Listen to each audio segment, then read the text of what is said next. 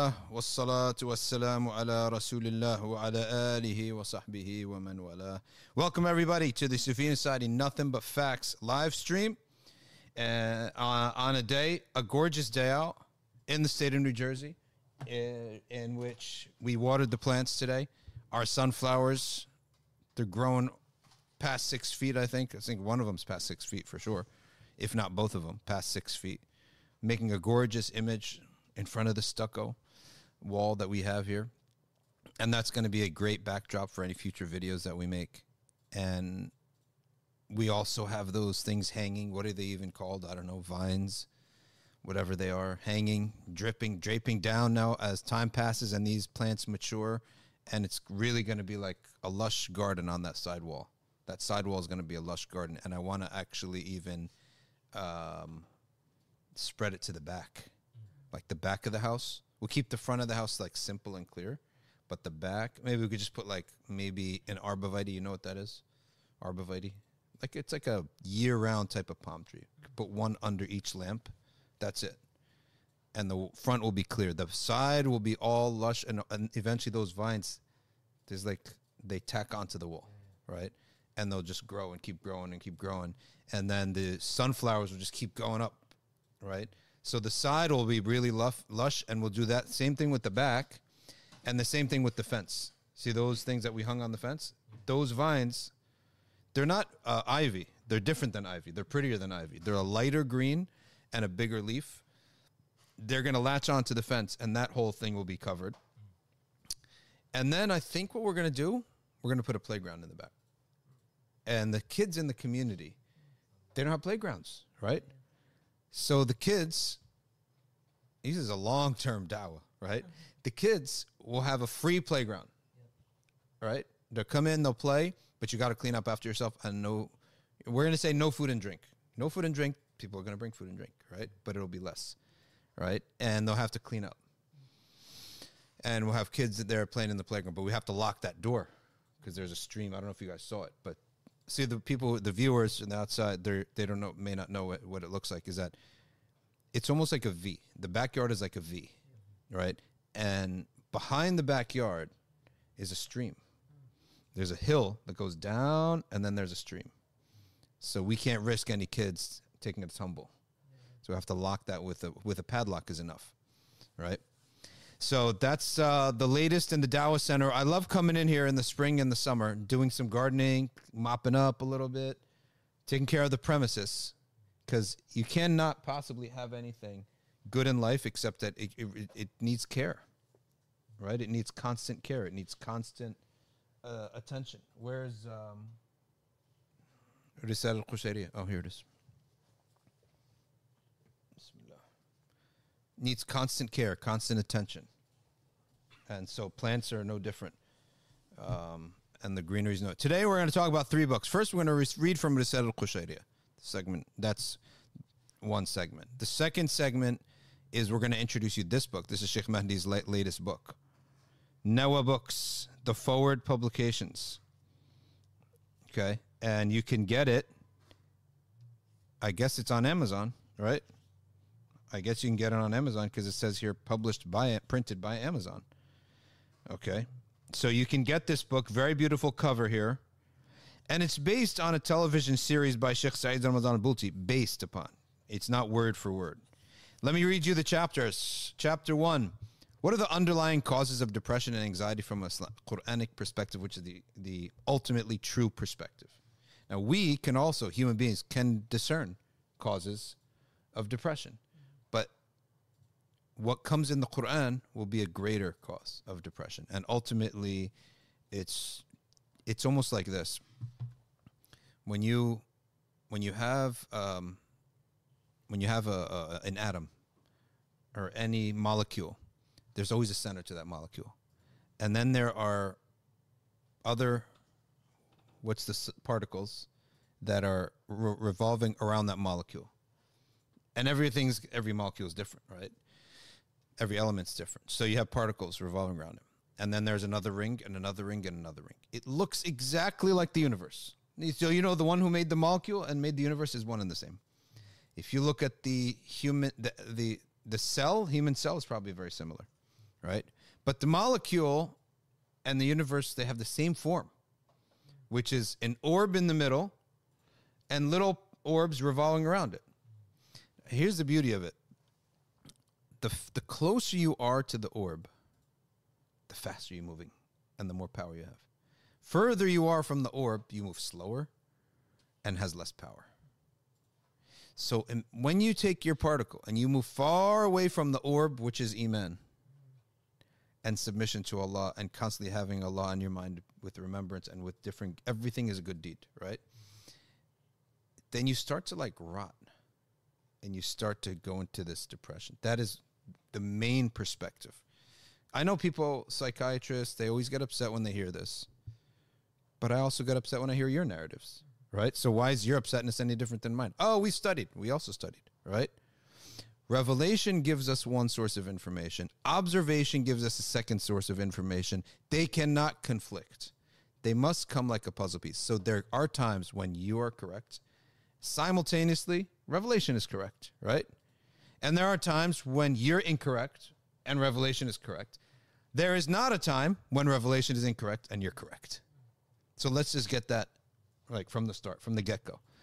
But there is a psychiatrists, they are looking for the physical and chemical manifestations to depression.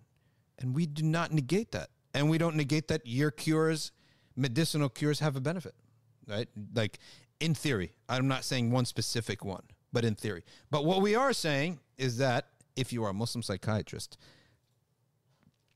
the revelation and the analysis, not the truth of revelation cannot be ignored from your analysis. It's got to be at the center of your analysis. Everything else is supporting it. So when the Quran comes, the Quran is not saying that this is the only source of the truth. It is the ultimate source of truth. But does not the Quran point to other sources of truth? Observation, right?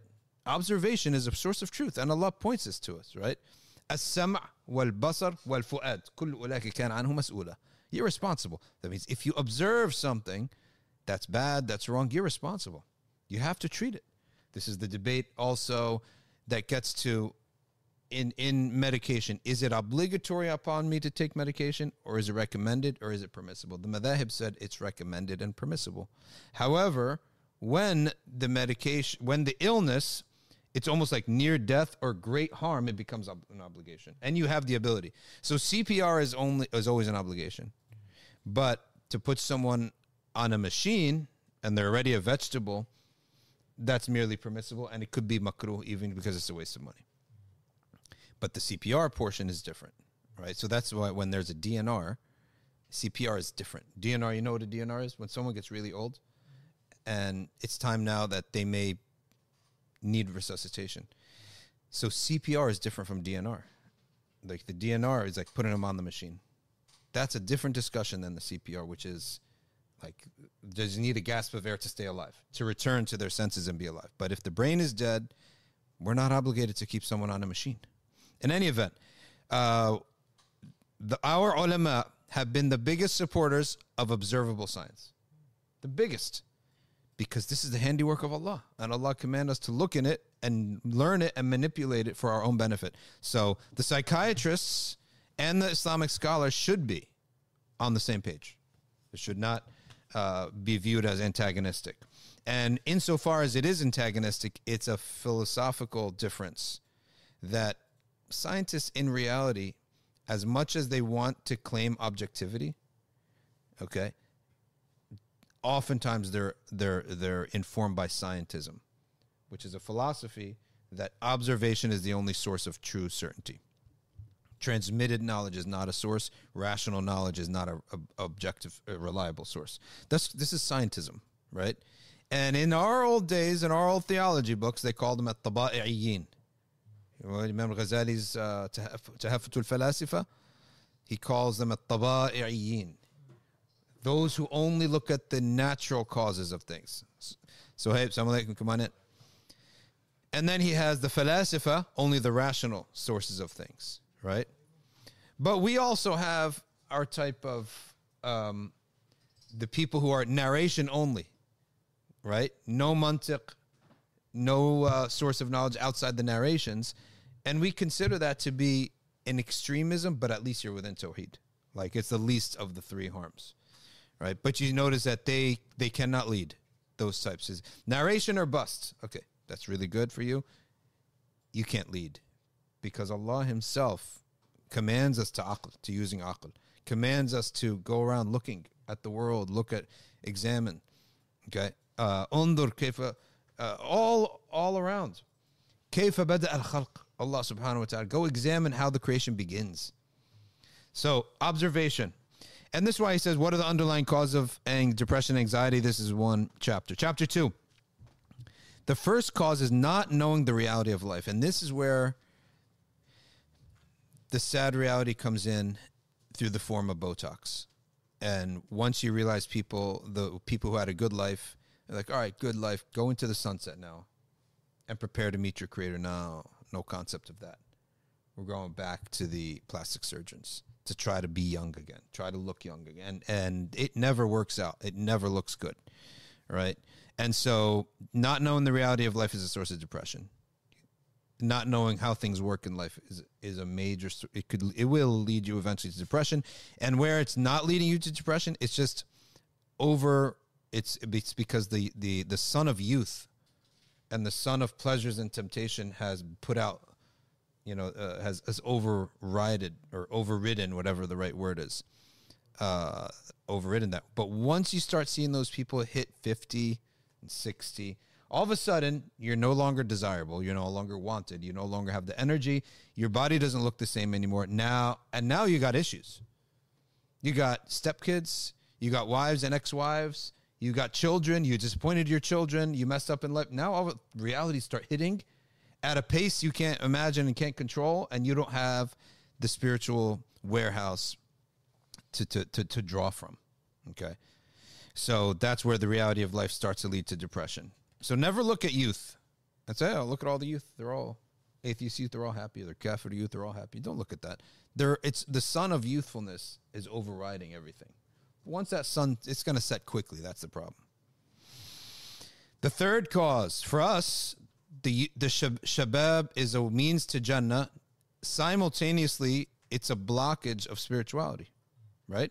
But it's a massive means to Jannah, because when you contradict your temptations and you go against that and you use your energy for ta'ah, as we have some of these youth here, mashallah, then that becomes a source for them to be one of the 7 categories that are special, right? They're under the shade of Allah on the day that there's no shade. But youth, though, it is a blockage. All those hormones in the head, they tend to block from hikmah. Well, you don't have years of experience to draw from, so they're blocked from hikmah. They're a little bit blocked from some of the other ma'arif that they could attain because their desires is driving them crazy. And then there just hasn't grown yet, haven't matured yet. So youthfulness, when it fades away, then ma'rifah can shine through. Wilayah shines through. So when you have it, you're gaining. When you lose it, you're gaining even more, right? And that's the beauty of being in the win-win situation. We have a guest today, but Omar, please inform our guest to not sit behind a bright window. So pull the curtains.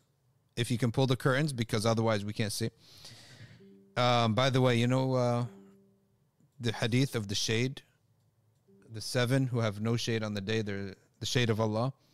I'm not even joking you that some Mujassima talked about this being a proof that Allah has a physical form because he has a shade. How ajib is it? Wait a second. Can it not be the shade of possession? That he possesses a shade. He owns a shade, right?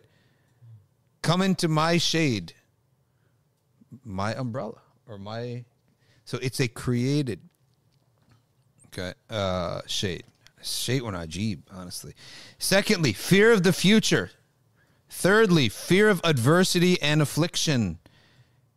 Okay. Fourthly, or the third cause continued, having no hope and no forgiveness. Omar, the fan has to come off too, inshallah. Next one, the fourth one, fear of death. Fifth one, inability to achieve personal ambitions. This is why I remember in Tarim, and I remember some of the shuyukh there saying the murids do not need to be encouraged to zuhud. They need to be encouraged to build up their dunya. Believe it or not. Because they're already checked out of the dunya and they do want to build up their akhirah. But they said that murids, the shuyukh, will tell them to build up your dunya. Right? And what they mean by that is that you can be such an ascetic, okay, that you pay no attention to your dunya, but then you reach a certain age where you need that dunya, right? Or others are calling it from you. They're seeking it from you. It's not for you to just indulge in. Others are seeking the dunya from you. The electric company will seek from you. Tuition will seek from you. Your family requirements will seek dunya from you. So you need to have a trade that you can ply. You need to learn something about business. You need to learn something about expenses, okay, and all these things. So, and that's why achieving personal ambition, in my view, it's part of this path because the path is holistic. And you don't want to reach 35. Yes, you studied all the books of fiqh. Good for you. But all your friends, they're married, they pay rent, they pay for homes, they have kids. And what do you? Selling miswak, right, on the street. Yeah, he's about 2 years away from giving fatwa, but in the meantime, he's selling miswak, right, and selling little itr in the masjid. That's the result, right? So that's a disaster, and that's why any education program that does not take care of the dunya of people, of the tulab al-ilm, is doing them a disservice. Of course, teaching them the deen is an amazing service, but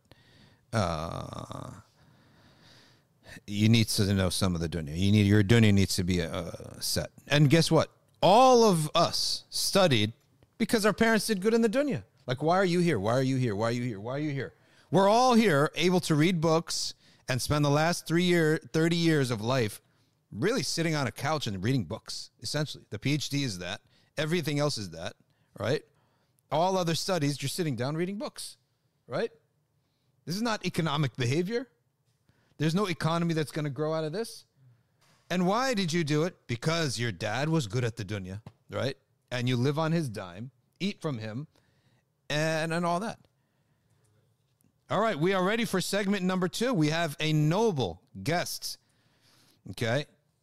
All right, so get this book. The last one is all the sources of the remedies. All right, the remedies of depression. But we have now a noble guest. And we have today an influx of reverse migration from Dallas. We got Dallas all over the place here. Dallas. We got 4 folks from Dallas, and 2 of them are Malikiya, and one I'm very pleased to have on our program today. His name is Sheikh Iyad. Sheikh Iyad, welcome to the Safina Society podcast and Nothing But Facts live stream. Sheikh Iyad is a student of Sheikh Zuhair, while Omar checks our volume. He is a student of some of the greatest Maliki scholars alive today. He is representing us. Iyad, you represent us all out in Texas, in Dallas, in the land where there are very few Malikiya. I think maybe even just Ahl Sunnah scholarship in general. So, Iyad, welcome to the program, and why don't we start off by telling us a little bit about yourself? Happy to be here. Honored to be with y'all, Dr. Shadee. Barakallahu feekum. Wayakum. Can y'all hear me clearly? Yes, loud and clear.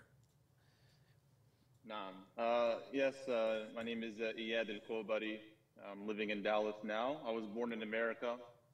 My family are from Palestine. I grew up, again, here. I went to school here, 17 years public schooling here.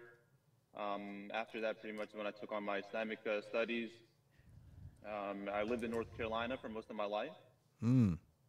Probably 20 years of my life or so a good amount there. I eventually migrated to Texas here in the Dallas-Fort Worth area. And that's because of the community, for the sake of some kind of community job or masjid? Yes, yeah, we've always heard, Dallas, the hype about Dallas. So we wanted to test it out, and here we are, over 7 years, going on 8 years here.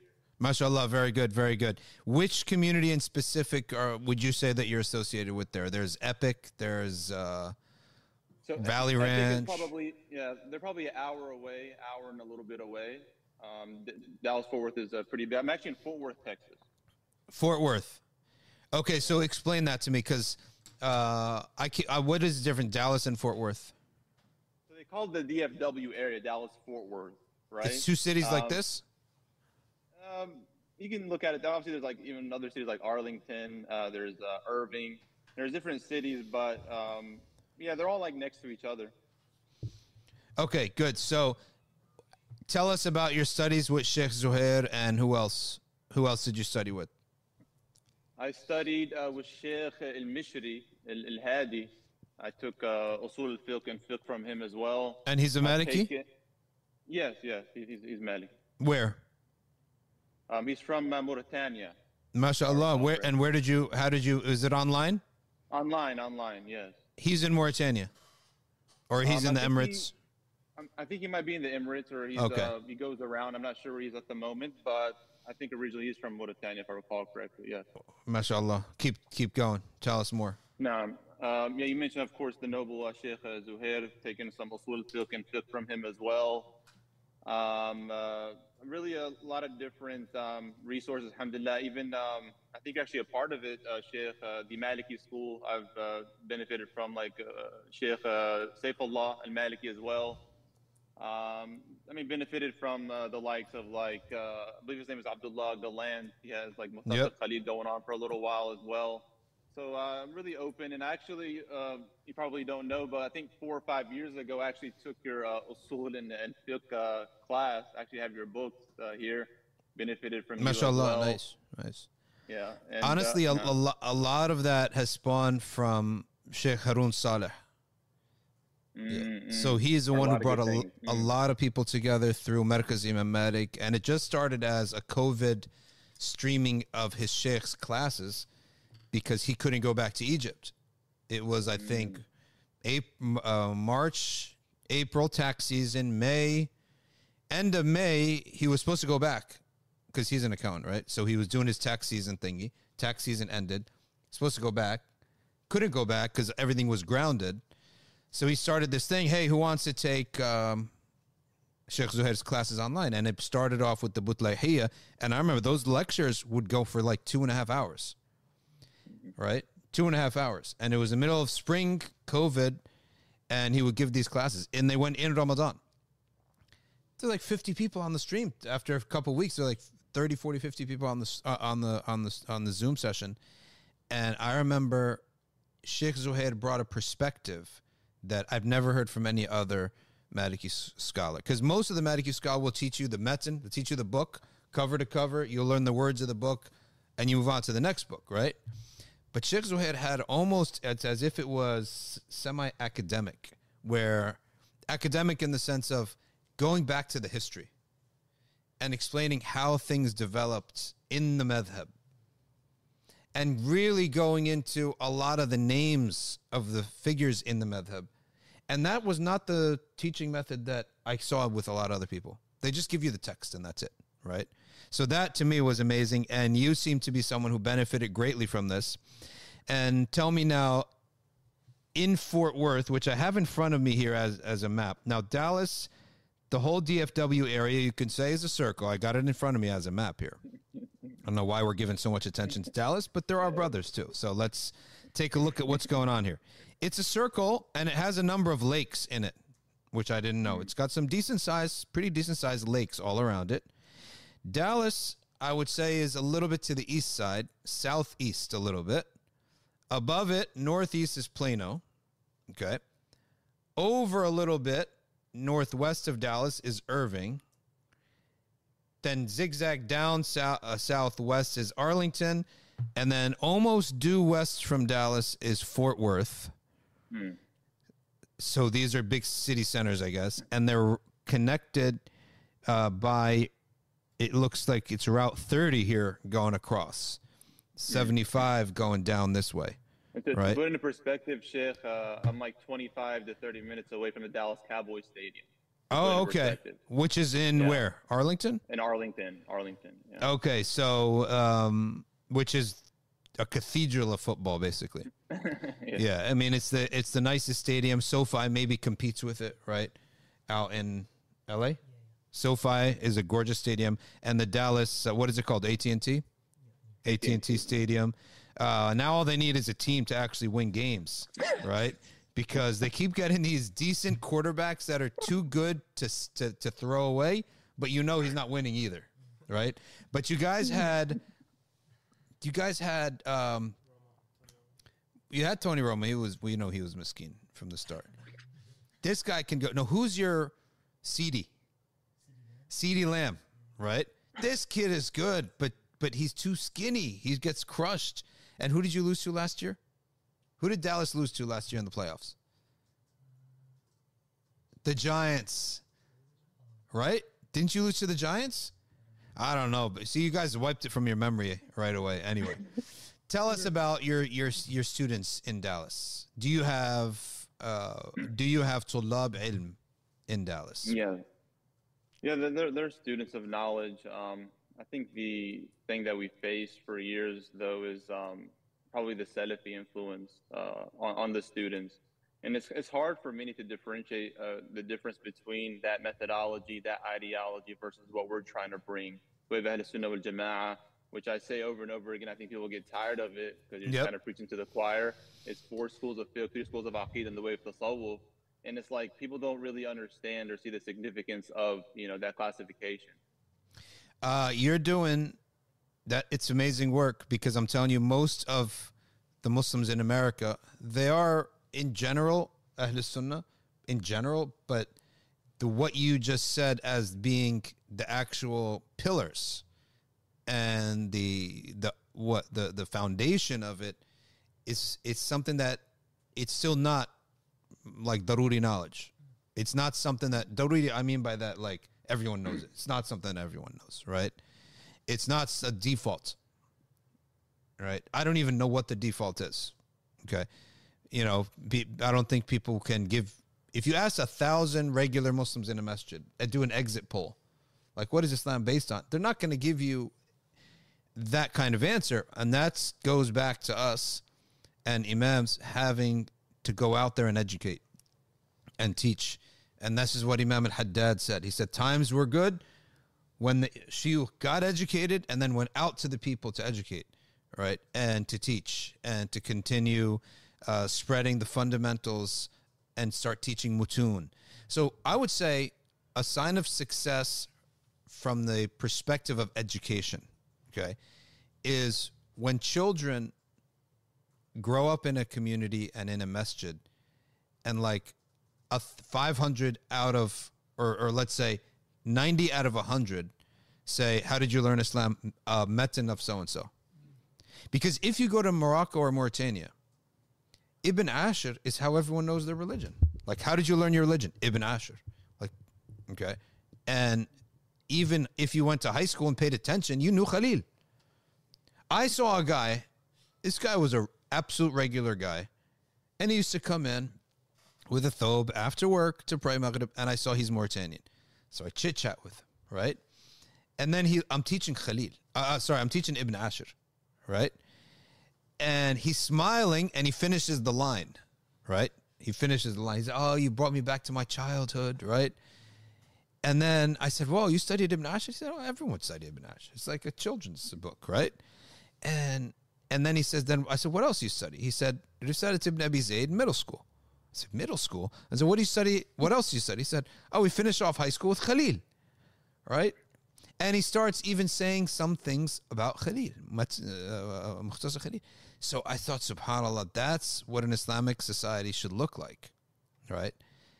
Or whatever the madhab is. This just happened to be what we know, right? So the study of mutun is how people should learn their deen, and moving on from there. And that's the whole point of the whole organization. And this stream is to get people aware of that and to make them interested in starting studying one of the mutun, so you can give law and order to your religious education, not just chaos and flowing around, right? So do you have opponents out in Fort. Maybe you don't want to say this on the stream, but in general, you could tell me if there are you can say if there are there people directly going around and saying things about you, like this guy's an innovator, don't listen to him, etc.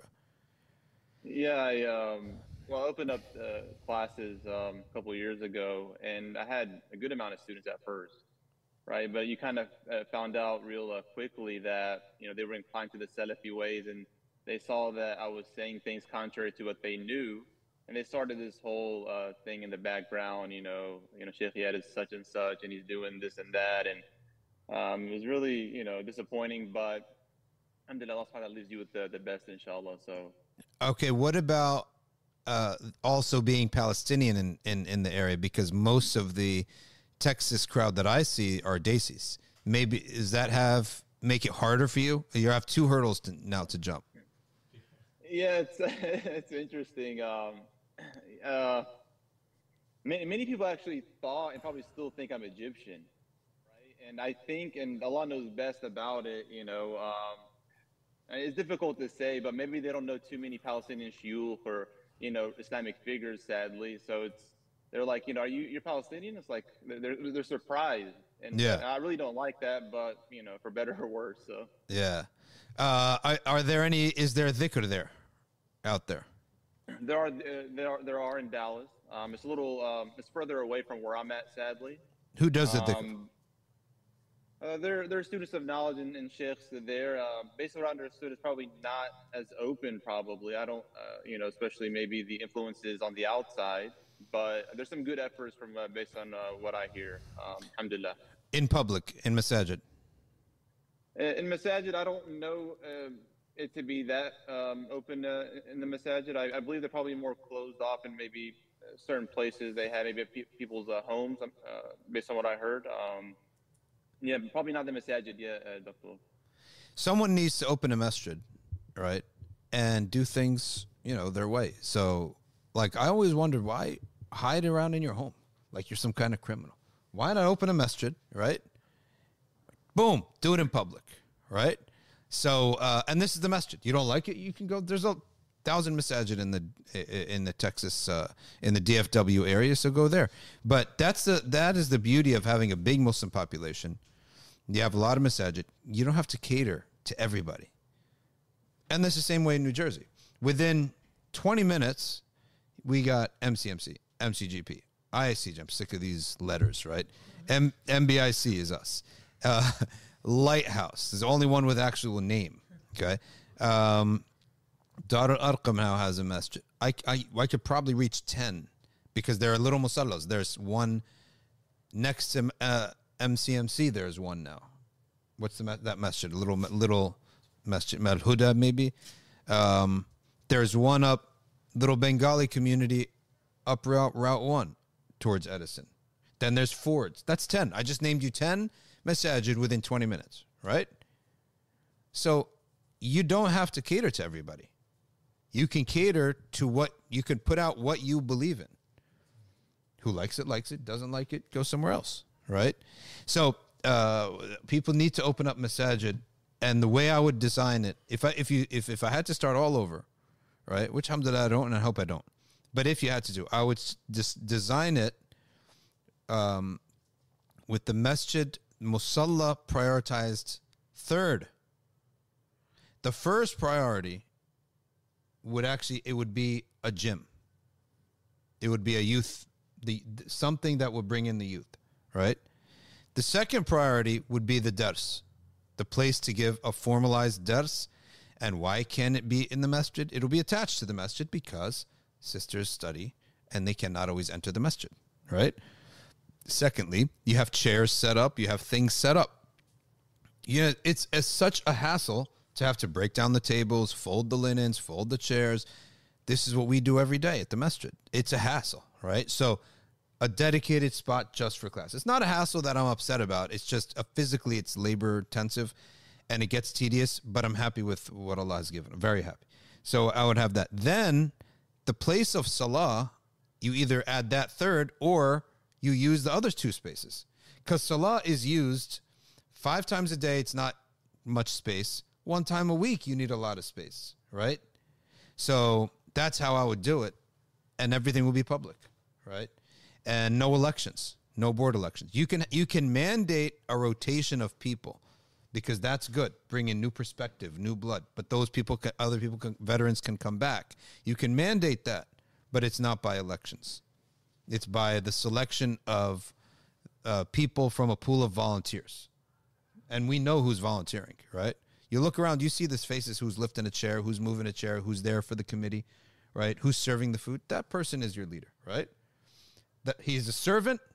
He deserves to be a leader later on. You lead for a few years, take a break.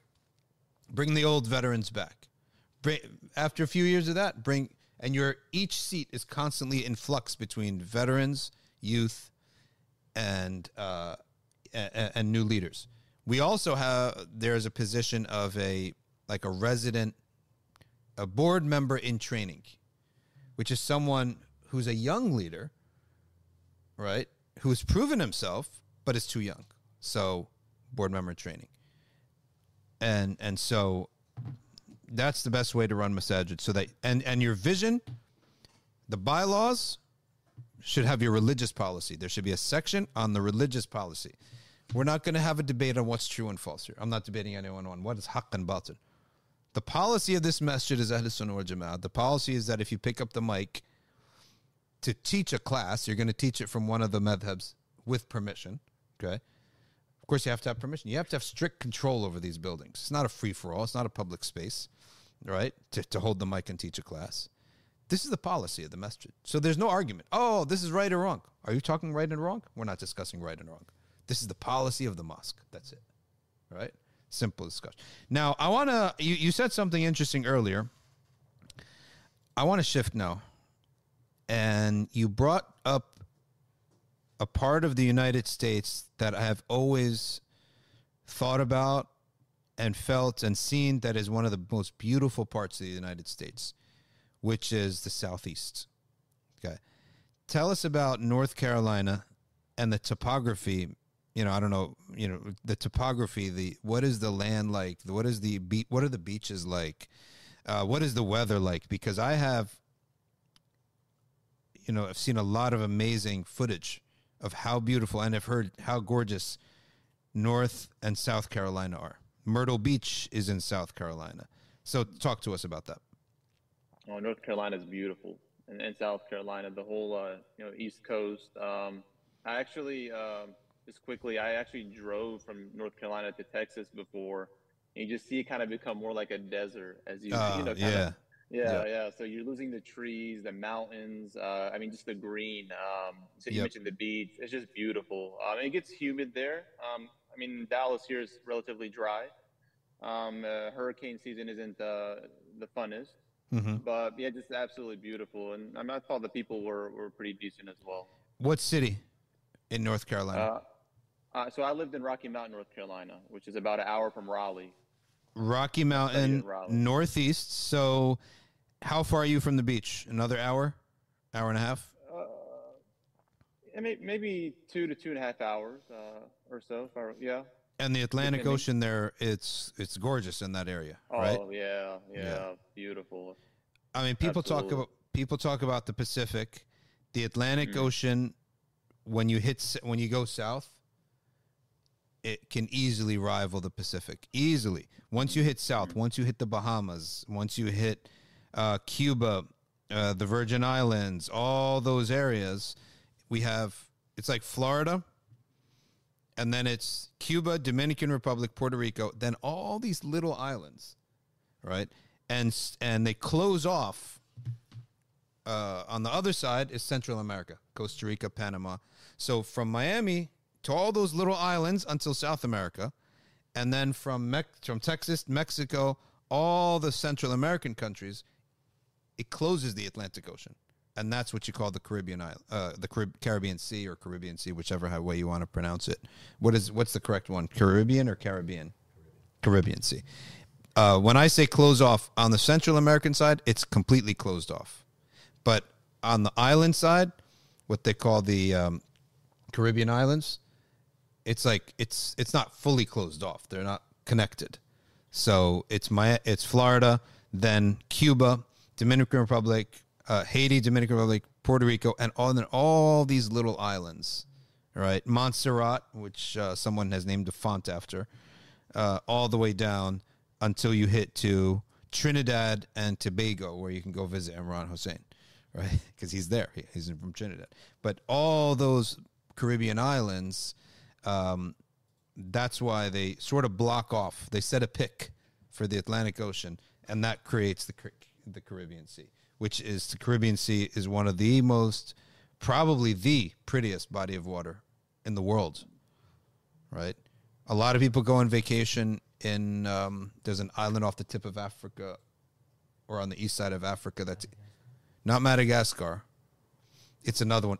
Most expensive island you're ever going to go to. That is amazing water too, right? But the Caribbean is one of the prettiest. Now, what is not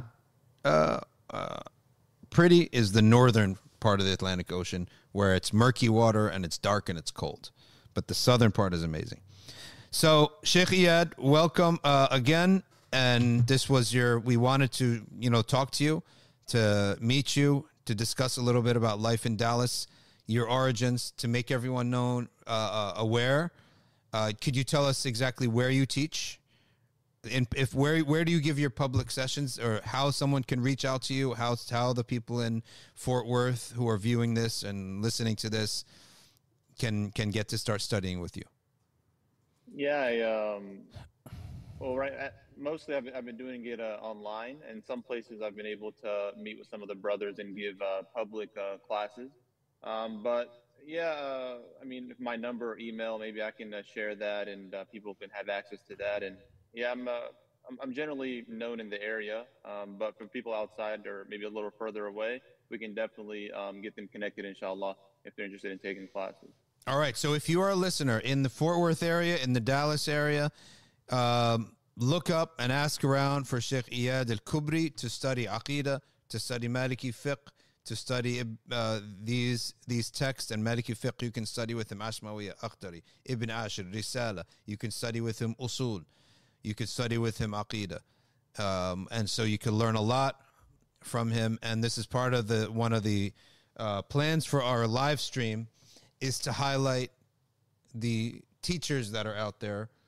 I don't care for big limelight speakers. No, teachers. People who teach you the nuts and bolts of your deen, the meat and potatoes of your religion, all throughout England and America, so that people can get to know them, as long as they're within one of the four madhabs. That's our concern. All right. So, again, thank you very much for coming on, Sheikh Iyad, and hopefully we will cross paths again, and you're always welcome to come and visit us in New Jersey. Thank you for having me on. Barakallahu feekum. Jazakumullah khairan. Wa yakum. Assalamu alaikum. Wa alaikum assalam wa rahmatullahi wa barakatuh. All right. So someone was asking, who do we have here? We have Abdus Sabur and we have Yusuf. Abdul Strike two. Abdul Bari and Yusuf from Epic. And Salman, of course, he's been here all summer. Alhamdulillah, we've been, Allah has sent him to keep me company. And as a lot of our guys, of course, they leave. They graduate from us. Like 4 guys graduated this year, right? They graduate from here and they go study somewhere else. Even though we don't have like a formal program, but they've soaked in what they've soaked in. And Kareem has gone on to Turkey. Uthman is around, but he's in med school, right? He's moving on that part of his life. Of course, we said Ryan went to Tarim. Suhaib went to Tarim. Sheikh Murad studied elsewhere. He came here as a teacher to live with us and be part of our team and start Darul Fath from scratch. He's one of the originals. And, of course, we've been friends for years. He's going to Jordan, but he'll be back sooner than later. Sheikh Nisar also studied in Pakistan for years, came back, taught in the area. We've always been friends. Comes and visits in Ramadan. Also was one of the Darul Fath originals. 2-year fatwa course in Uzbekistan. And then he's coming back, inshallah ta'ala. So people coming and going, and we're building up Darul Fath. And we will, inshallah, soon be bringing in shuyukh from overseas. Right? And we're learning that process so that we could shorten our chain, get directly from the shuyukh, right? And that's going to be a huge part of our program, right? Like we're young people, and we can get people going on the initial mutun and get some of the cobwebs out of the way. You're not going to have a big sheikh who's like a 65, 70-year-old veteran who's coming, like Messi comes to Florida to play out the rest of his career, right? We're going to bring some of those shuyukh that, khalas, the young guns have taken over in their country, and they could come here and start something new, and we can get that shortened chain, right? But we can't have someone coming up to him and saying, what's a madhab? And is a line of place or not? And what, things like that. So we got to get the cobwebs out of the way. We got to get the track. And he's not going to come and teach you fara'id as-salah and wudu. We're going to teach you all that stuff, the preliminary first, and get you to the intermediate. He could take, those big shuyukh could take you from there, right? Those senior ulama from around the world. And that one of those towards that goal is the acquisition of an apartment. The acquisition of an apartment and an automobile, right? Automobile is not that important. That's easy. But the apartment. Once you acquire an apartment, okay, that becomes the abode of the resident sheikh, right? And the resident visiting sheikh, whether visit for 1 or 2 years, right? And that's where we're going to grow. And that's where we have to grow, inshallah. And people could come and start visiting like these guys are visiting and take from these shuyukh. Segment number 3 of our program today is the provenance of man. I just started it. But one of the things he begins with is the fallacy, okay?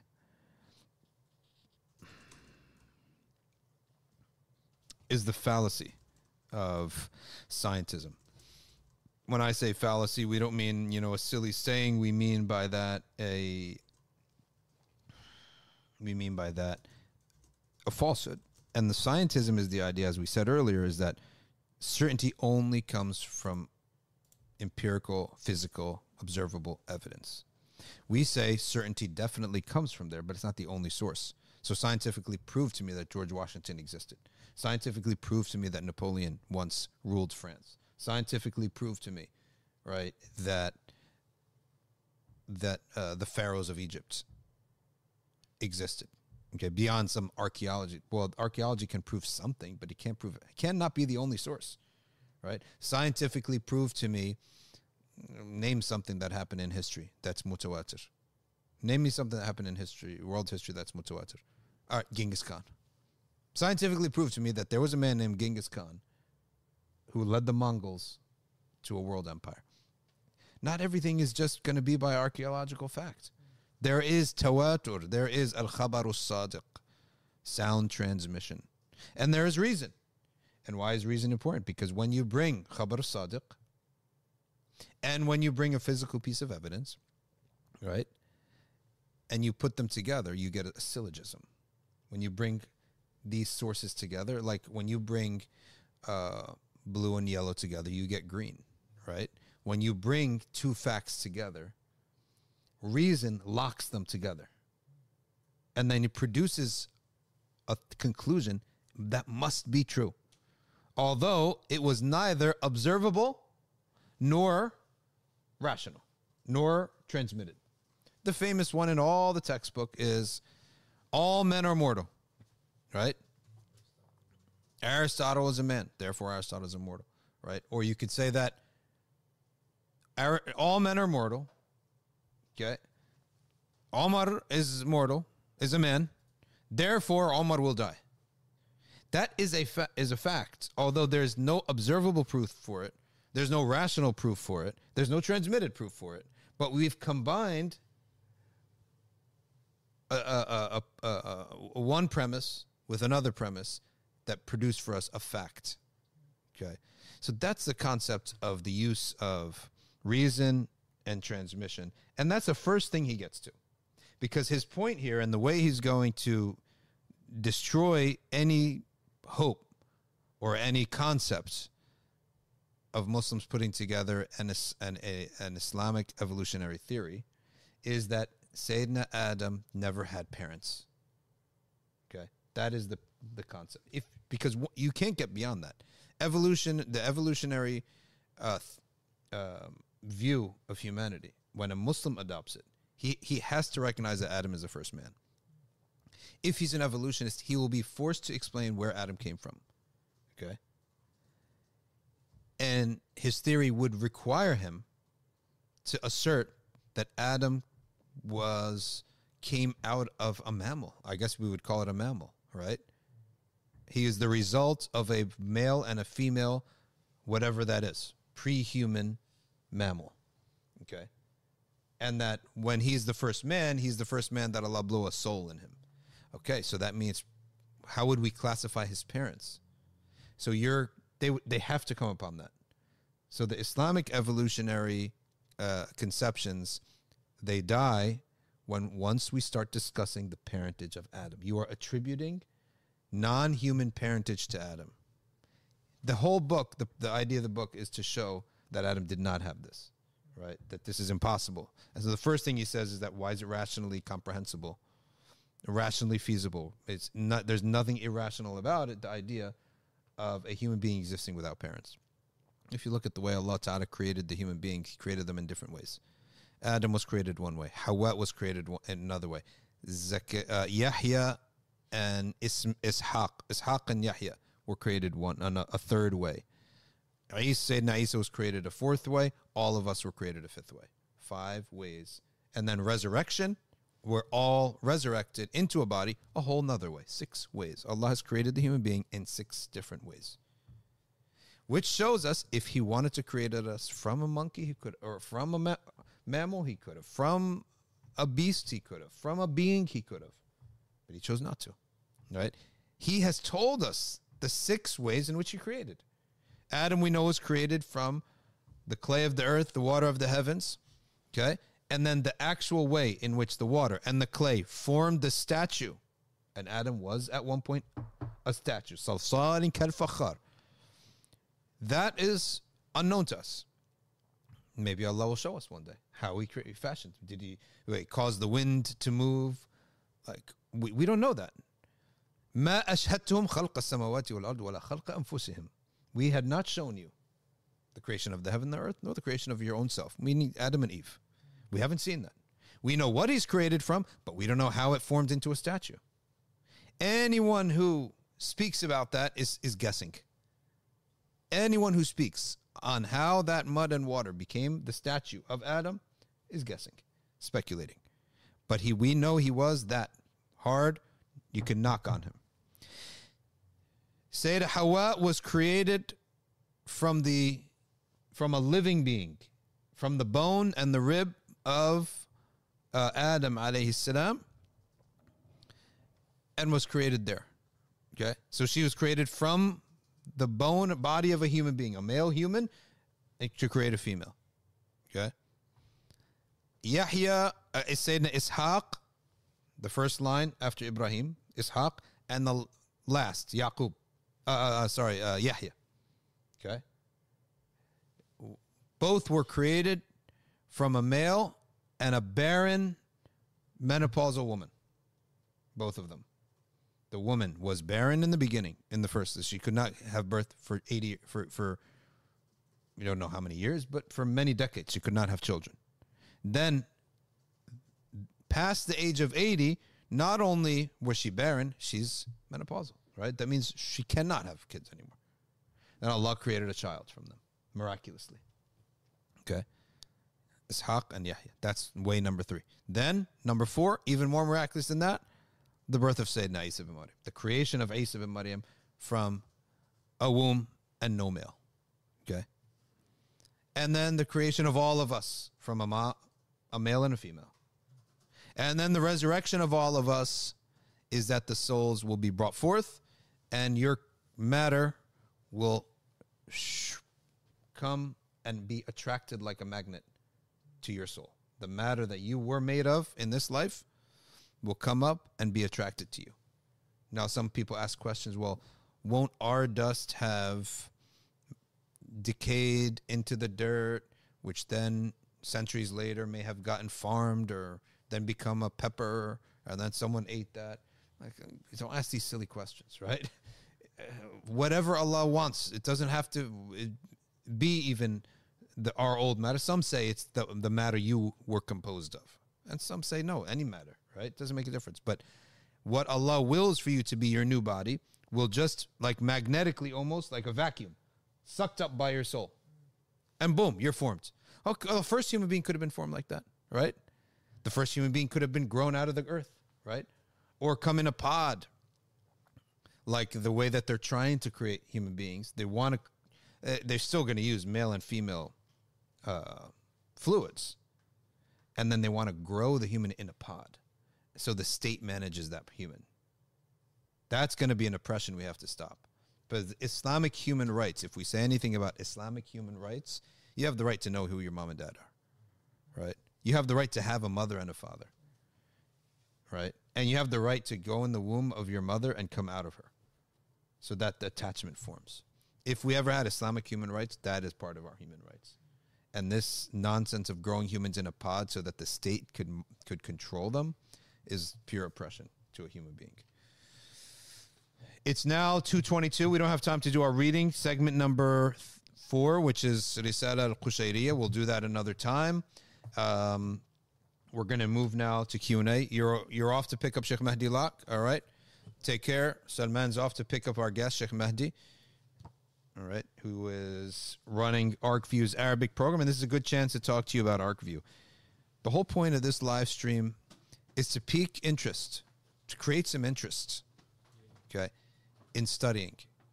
And we recognize that people will not have people around them where they live. Okay. So we produce something for you online. And ArcView right now is 2 tracks. They're going to be 4 in September, inshallah. The first 2 tracks are the basic and the plus. Basic gives you the intro mutun of everything.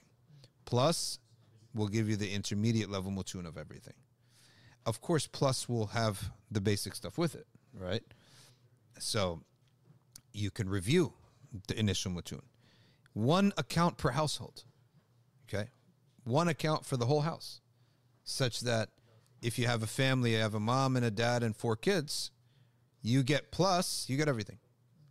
Now, kids is something else. Why is kids something else? Because we're now providing hifz, right? We're providing hifz teachers, okay? And the more students we get, getting more hifz teachers.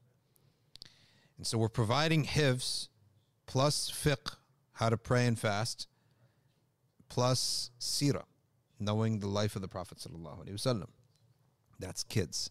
And then we have probably the most intensive one is Arabic. Arabic requires a big push, okay? A big push. And Sheikh Mahdi Laq runs the Arabic, right? So we'll now move to the Q&A section, okay?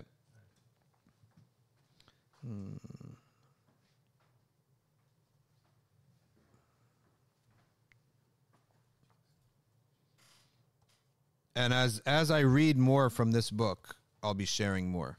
But where can you get this book? The Provenance of Man.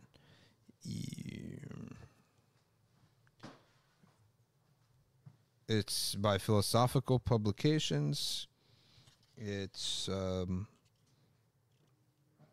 just go look it up. Tahsin Khan, The Provenance of Man. It's a very kalami-based approach to the mas'ala. A lot of scholars have reviewed this text. Everyone I've heard praise this text, and I look into it. Let's look at who he consulted. Abdurrahman Mihrig, Suhail Lahir, Mateen Khan, his brother, Muhammad Yasir al-Hanafi, okay, Imran Ahmed, our Hanafi teacher, okay, here. He's on there? Yeah, Sheikh Imran. Yep. I wonder what Shoaib Malik thinks of this. Well, Shoaib Malik should read this book and they should have a discussion. Shoaib Malik interviewed me on evolution, wrote a book on evolution, so like Islamic perspectives on evolution, which I didn't read. But why are you laughing? Huh? Isn't it pro-evolution book at the end of it? What's the conclusion of Shoaib Malik's book? Yeah, I guess it is. That's his main argument. Well, how do you get around How do you get around this issue? The parentage of Adam. How do you get around that? We got to look at it in his book. Instagram. Go ahead, Omar. Give me the Instagram information.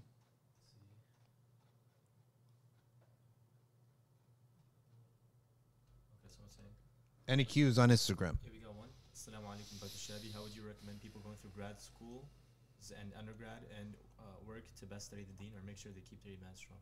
The best way to study your deen is be systematic. Even if it's little. Even if it's little. Even if it's 20 minutes a day, but it's systematic. The course, you got the book. For 20 minutes, you close everything out. You put a timer. You listen to the course. You got the metin. And you study. You think it's nothing. You will not believe how far you get in just 3 months. But what should not do? All right, I signed up for ArcView. Play it in the car. Play it in while I'm working. It's not real study like that. Put the live stream for that. That's the point of the live stream. We're just, right? If you're taking a course for ArcView, whatever time that you're able to focus, just set that, right? Like some people may have more time. Some people may have an hour a day. Some people have that. Depends on your life situation. I don't think anybody doesn't have 20 minutes a day. 20 minutes, I'm going to sit there. I'm going to set a timer. The moment that timer goes off, I'm clicking stop. I click pause. I keep that browser open so I know when it is. And in my book, I put a line. And I said, class number 5 minute, 30, colon 15. Just in case my browser closes, right? Next day, I know where I aligned the book, the metin, with the minute. That's how you have to do it. But do not do it as while I'm doing the dishes, while I'm ironing. This is, it may work for a little bit. This is nonsense, right? It's nonsense. Okay. That you do that for the stream. That's the whole point of the stream. What else you got from Instagram?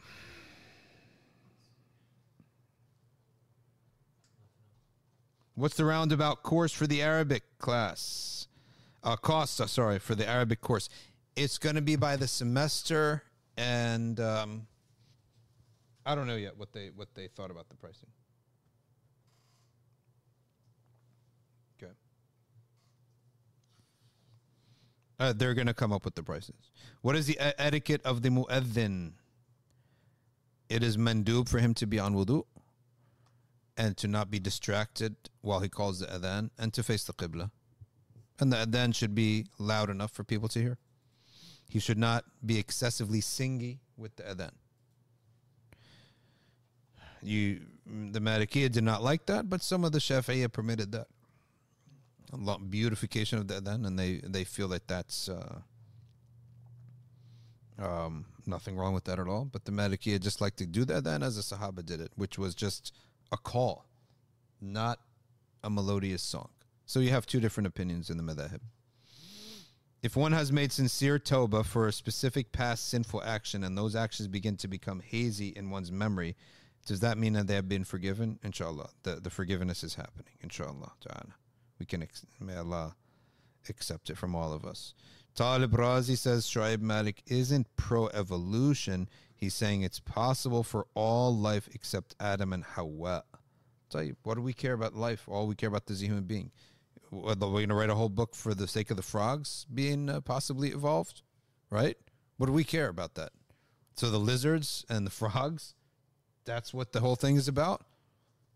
Invent whatever imagination you want, and it's halal in Islam, right? Make up any imaginary way that you want for animals to have come about. Who cares? We care about the human being, and so does the theory of evolution. Theory of evolution they're not interested in stopping at man, but I guess that's good then. So he's within, as long as he does not hold. Not just Shu'aib Malik, he's been very nice to me, to be honest with you. So he didn't come across as someone who wants to destroy the aqidah of Muslims, right? So I never got that vibe from him. I didn't read his book either, though, right? Maybe I should read his book. But he's always been very, very gracious towards me. And usually people who are evolutionists are not. Like Muslim evolutionists. There was once a popular preacher out there who was also a medical doctor. He just got really upset with me because we went at it on Twitter years ago on this issue, right? And then when people brought up those old tweets, right, and I brought him up, I said, hey, did you change your position on this? Like the world went after him for it. Right? Don't get upset at me. It's your tweet. You're the one who said this stuff, not me. How strange do you get upset with somebody who still holds that belief, right? That they ask you, hey, do you hold this belief? If it's false, say, no, I don't hold it anymore. If it's true, then put it out there, right? I don't like secret beliefs. They make me sick. The reason is that it's going to catch up with you eventually. Should be no secret belief, right? We don't have any secret beliefs in Islam. There are secrets, personal secrets. That's fine. You can have personal secret, right? Like, I know something that's for your family. But in the deen, there are no secrets. There's no secret aqidah, right? So if it's your aqidah, put it out there and defend yourself. And support it and die a martyr, right? Go down as a martyr for your cause. Allah will send people to support you if it's the truth. But you cannot have a belief. Then when someone says, hey, you said this 5 years ago, is it still your position? Do you get upset at them? But not deny it at the same time? That's something else, man. Anyway, may Allah Ta'ala bring all of us together as Muslim brothers and dua to Islam. So, how can I become a Maliki? Start studying a book called the Ashmawiyya. And sign up for arcview.org, ArcView Basic, and study the Ashmawiyya text. And start taking my class every Tuesday, 7 o'clock Eastern Standard Time. A question on Instagram. Thoughts on the Red Pill movement? Red Pill movement? Where have they gone wrong? But it's a very loosely organized movement. And those loosely organized movement, you have to be really aware of how the movement's morphing and developing, right? And it's one of those movements where there's really no law and order to the movement. It's just a bunch of guys talking, and it's morphing somehow, and there's different branches, and Jordan Peterson's one of them, and some people say he's one of them, and Andrew Tate's one of them, and I never kept up, to be honest with you. Who has time? It's interesting. Who has time to keep up with this stuff? I always had a philosophical issue with it because of the name. Yeah. Because the name itself is derived from the Matrix, Yeah. the movie. Yeah. And if you look at who created the Matrix, Feminists. well, no, the two creators were men who became women. Transients. Transients. And they say it's a transgender metaphor, the movie itself as a whole. So why would you take any movement from, why would you want to have any connection? Yeah. So the Matrix was a movie made by two transgender individuals, and the red pill, I guess, is the reality, and the blue pill is what the people want you to think, or what? Okay. A long time ago, I saw the movie, but I can't remember really what the red pill and the blue pill. Yeah. I don't think anyone knew that they were transgender until recently, right? That came out recently. Well, People know that, have known that. no, I think they.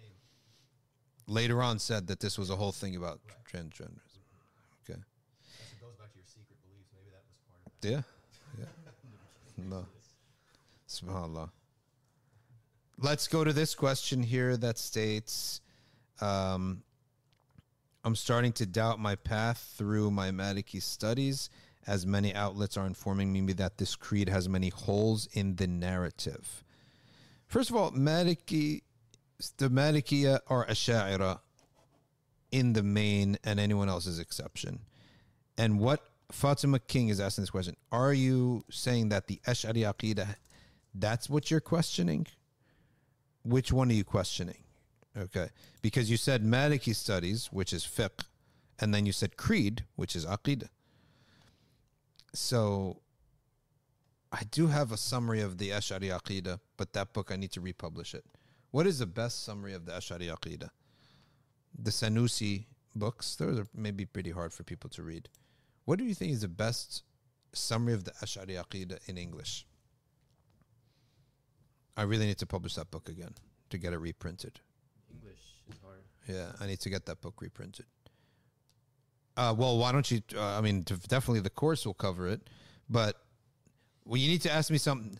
So Fatima King, send us an email with the specific questions, and we can address them. Do women and men pray the same in the Maliki, Shafi, or Hanafi school? No, there's some differences in terms of the Jama'ah.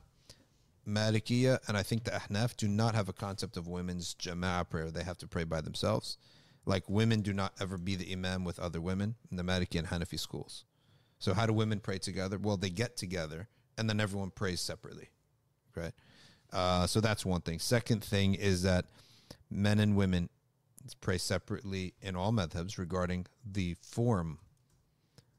Like legs for the men will be apart, for women together. The sprawling sujood for men is not the case for women. They bring their elbows in. They bring their knees in. So men have a little bit of more of a sprawl, and the women have the opposite of that. She said Ash'ari, like she just made a mistake. The Ash'ari Aqidah, all right, has been Aqidah that has been examined and checked for hundreds of years by thousands upon thousands of scholars. And you will not find a single position that they have without a very strong evidence. Okay? And we teach it, again, on arcview.org. And there is a book you can study if you really want to study. There is a book by Ali Khalfa, I believe his name is, which is Jawharat al-Tawheed in English. Hey, Omar, can you look that up and tag her with that book? And there are plenty of Aqidah courses on ArcView and on other websites. Okay. You can also, there's a lot of translations of Imam al-Nasafi's Aqidah as well. Imam al-Nasafi's Aqidah and many other Aqidah books. And I need to get our Aqidah book out too. What's the name of the translation? Ali Khalfa. I don't know how he pronounces it. Ali Khalaf, maybe. I have read that technologies like smartphone, laptops, TV screens have animal ingredients. Would would this render their possession and usage impermissible? No, because whatever najasa was in such a product, which I never heard of this before, it has been altered completely outside of its form, so it is no longer deemed najis. This is called the doctrine of istihala. How do we answer atheists, says Minaj, who argue that they are morally better than the believers since they do not do good just because they are afraid of hellfire or because of the rewards of Jannah? We say to them, on what scale, who produced the scale or the standard that doing good deeds just for the sake of it is better than someone doing it for a motive? Rather, we say what matters is the deed, number one. So that's the first thing. Secondly, you are doing the good for the sake of the good. So you've actually proven yourself. So that when you go to the day of judgment in front of Allah, you didn't do it to avoid hellfire. So go into it, right? Why did you do the deed? Just for the sake of it. Okay. Well, guess what? There's something called Jannah, right? So khush. It says you never tried to avoid it, right? You never want to avoid it. And secondly, I think it's a lie. You do the good just because it's the good. And thirdly, we do fear hellfire. We do desire paradise. And we do love Allah. And we do have a fitrah. Most Muslims' deeds are a mix of all these things. Right? Many, many Muslims. And they see like a poor kid and they give this person a sandwich or a meal or whatever. And they see a poor orphan in the streets of Medina or whatever. And they buy this kid a burger. And this kid's eyes light up when he sees a burger and fries. This is expensive food in the Middle East. I can guarantee you they're doing it from their fitrah, from their heart. And we call that solely for the sake of Allah, right? That's what we call it. Hellfire exists. The actions that are fear of hell are actions that are temptations that you avoid for the sake of the hellfire. I want to take an interest loan and start. You know how many businesses I could start up if I could take interest? Right? That is something I stop. Okay? Nobody goes and says, for the love of the good, I'm going to avoid interest, right? So when it comes to the poor orphan, we're all, most 90%, I guarantee you, the Muslim will not calculate in his mind, I can earn 1,000 hasanats and be away from the hellfire for this reason. No, we avoid the hellfire in matters that are temptation-based, which you atheists run to. Show me an atheist who has a moral, upright family, and that's it. No zina, no alcohol, no temptations, none of that stuff. No, you have no reason to avoid that stuff. For the things that human beings love to have and love to do, but it's bad for us, your motivation is the hellfire. To give up the things that you love to have. I love to have my wealth, but the institution needs money. I love to have my wealth, but other people need money. It's hard to give up my wealth. I can justify that in my mind. I'm going to have more wealth later, in this life and the next. So it's easy to give up my wealth. Show me how much money have atheists donated, right? Remove Bill Gates, he's an anomaly, right? Regular common folk, regular old atheists. I want to look at the charity of the middle class, not the charity of the upper class who are having tax benefits and all sorts of other things with their money. No, forget the billionaires and the millionaires. I want the regular guy, regular old atheists. How much money is he giving away every year? How much food is he buying for people every year, right? So for those things, that's why we have to look at what moral thing are we talking about? Because when Allah Ta'ala and Islam teaches us to have different motivations, it's because there are different deeds. Temptations, think of the hellfire. Good things that you don't want to do, think of paradise. How about going to war? Right? How about going to war? The land, I'm living in a country on the east side of the country. There's an invasion on the west side of the country. What do I care? They're never going to make it all the way to the east. Why would I go to war for the west side of the country? Right? Well, duty calls. Okay? I think of Jannah. I have to think of paradise. Right? So when I have to do a deed that I don't want to do, Jannah. Avoid a temptation I don't want to avoid, Jahannam. But general goodness, it really comes from the fitrah, and we call that is the same for us as fi sabilillah, for the love of Allah subhanahu wa ta'ala. That's how you would answer that question. Isn't the goal also to eventually reach that point? Because that's where the awliya reach, that you become the eyes, the eyes which you see. The awliya reach a point, that they fear the hellfire because Allah commanded them to fear it. And they seek to avoid it and pray for avoidance because Allah commanded them. Likewise, paradise. But their main motive of the deed, this is all the creation of Allah. I want to please my Creator in all things, right? Whether it's walking into the bathroom with my left foot at 3 a.m, or it's going out and sacrificing my life physically in a battle, or getting up for tahajjud in the middle of the night. When I have no needs, I just have gratitude. I want to give shukr. Nadira, yeah. It's kind of a training, isn't it? Because I remember Sheikh Yaqubi had mentioned that if you do certain salawat, if you say Hasbunallah wa ni'mal wakil 450 times a day, if you do it for 40 days, you'll inshallah get what you desire. Subhanallah.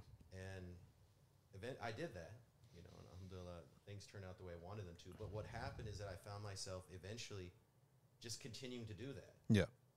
Because there was a connection with Allah subhanahu wa ta'ala that had been established just by doing that. Even though I'd already gotten what I wanted, all these actions are actually training so that you can make that connection with Allah subhanahu wa ta'ala. That's a great point. The fear of the hellfire is the training ground for the person who doesn't want to do any good.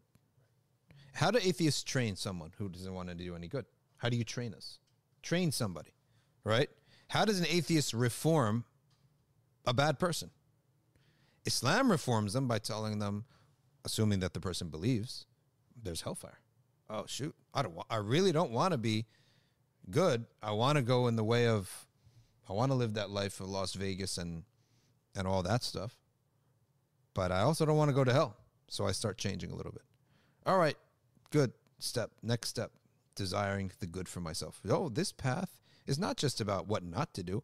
It's about what Allah has to offer. Allah has a lot of good to offer in this life and the next. So, okay, now I'll do even more. Finally, the acts of worship, once they actually settle into the heart, you don't want to leave them off. Once it starts to settle into your heart, you never want to leave it off. It's just a sakina and a connection to your Creator that you realize that this is greater even than what I was seeking.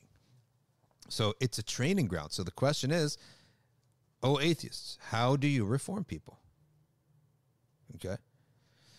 Nadira says, revert question. Some people say revert and some people say convert.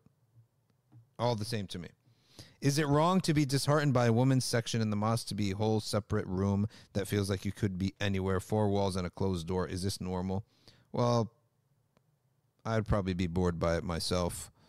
There needs to be some beauty to the space. There needs to be some feeling that you're in a mosque. So forget that.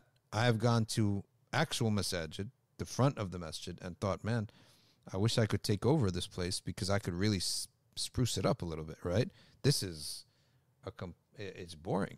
It's boring in the sense, what do I mean by that? I mean, it's not inspiring. The space should inspire, right? The Prophet's space was open air space. The messenger's space did not feel like you were closed in. And I think that is there's a psychological element to an open space. Of course, the front of the mosque and the back of the mosque of the Prophet were covered, right, for shade. There were actually trees in the masjid too. If I'm not mistaken, they left some trees in the masajid, in the Prophet's mosque. But you have to make sure that the tree doesn't break up the row. So you pray in front of that and behind that. If I'm not mistaken, there were 2 or 3 trees left in the masjid. Okay, but I could be mistaken, but I think that's the case. But in any event, if you look at fast forward through our lands, and it's not to discount the Prophet's mosque, but we are not living in that time and place, so that's not going to be our measuring stick. If you go through what the Mughals built, the Mughals were Persians who came and conquered India, of course became Indian, married in, and became the Mughal kings. If you look at the Ottomans, if you look at the Mamluks before them, if you look at the Islamic West, they put care in the perception that a person has as soon as they walk in the masjid. And I think there's value in that. I don't think it's superficiality. I think it's important personally. And many people are going to actually consider that to be like the first effect that the masjid has on is the visual. Go to the Ottoman masajid in Turkey and you'll just see what we're talking about. If you're not, go to Washington, D.C. There's a masjid there on Massachusetts Avenue. Go to Maryland. They have a masjid there. The Turks built one there.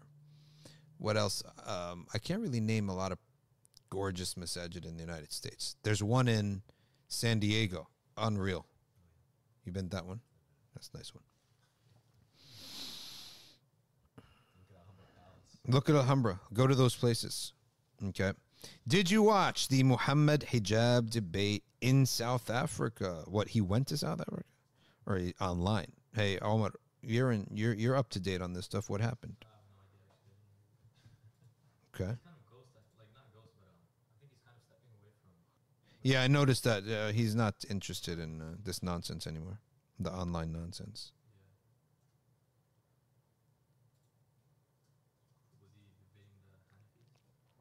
I don't know. Who is there to debate down there? That's what I'm wondering. Yeah. I liked what Chocolate Wallace says about the atheist. First of all, what is good and how do you know something is good? Waqas Sheikh, any plans for MBIC during Labor Day weekend? Usually we don't. We don't have anything going on, to be honest. But this Saturday we do, if you can come through. Is it blame please read Shoy book and on evolution on the stream? It would be great. No problem.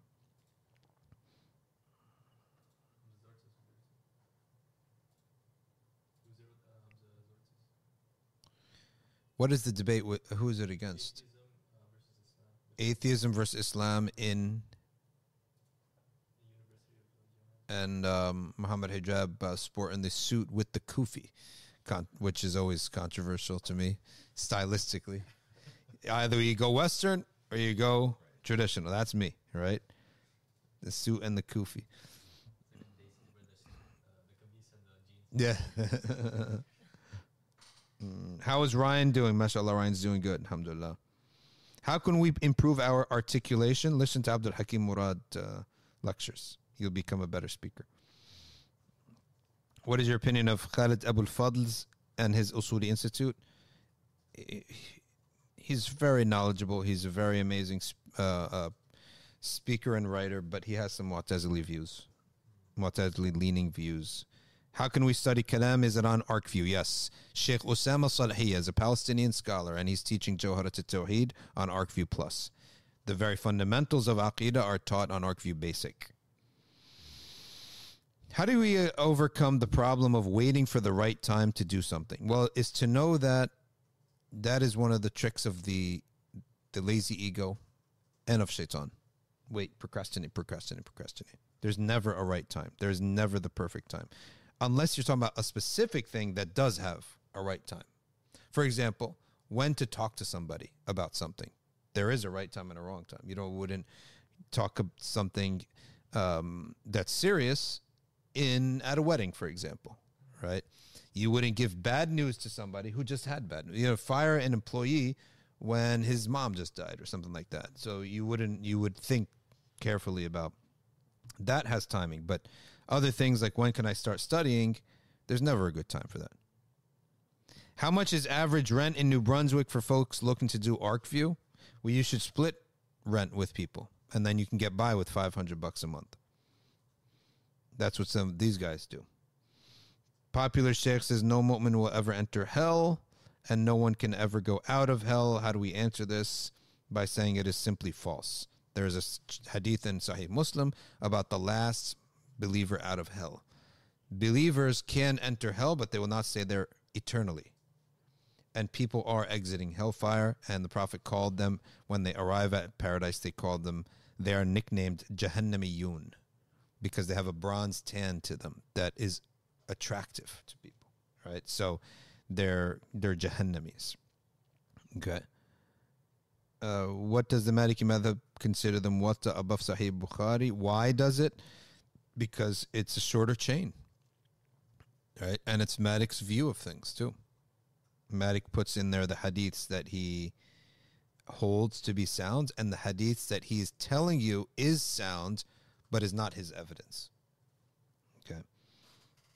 He's just saying, I know the hadith. I'm putting it here because I want you all to know I know the hadith. I have a stronger evidence, which is the amal of Ahl al-Madinah. Is dhabiha leather required for leather products like wallets, belts, shoes, etc.? Not to use, but to pray with, according to the dominant opinion. But there is an opinion, a fatwa later on, that says when all leathers of the world have been mixed up, then this doesn't apply anymore. You just pray with it all, because it becomes impossible to know what's what. Whereas back in our town, we know where the leather came from. So can't you check the ingredients and stuff, like when you buy something? Like when you buy a wallet, you can check online, let's say, where the company sources their stuff. Yeah, but that's a lot of haraj, I think. That's excess haraj. That's not necessary. Ukapana says, since the USA is no longer at war with Muslim countries, is it okay we join it? Join the army? I would say no, but live in the country? Yeah. I mean, we're already here. So if a guy promised marriage to a woman then changed his mind, is he zalim? No, he's not. He's hurt her, though, and he should pay her half the dowry. But that's if he did the kitab and then divorced her. But if he's just engaged and broke it off, then no. He's not zalim, but it's not good that he flip-flops in such a manner and hurts somebody's feelings. That's not good. But we cannot say he's sinful for breaking that off. We could say he's inconsiderate, he hurt someone's feelings. All that is fair game to say, but he's not sinful. See, not everything that is a bad experience is always sinful, right?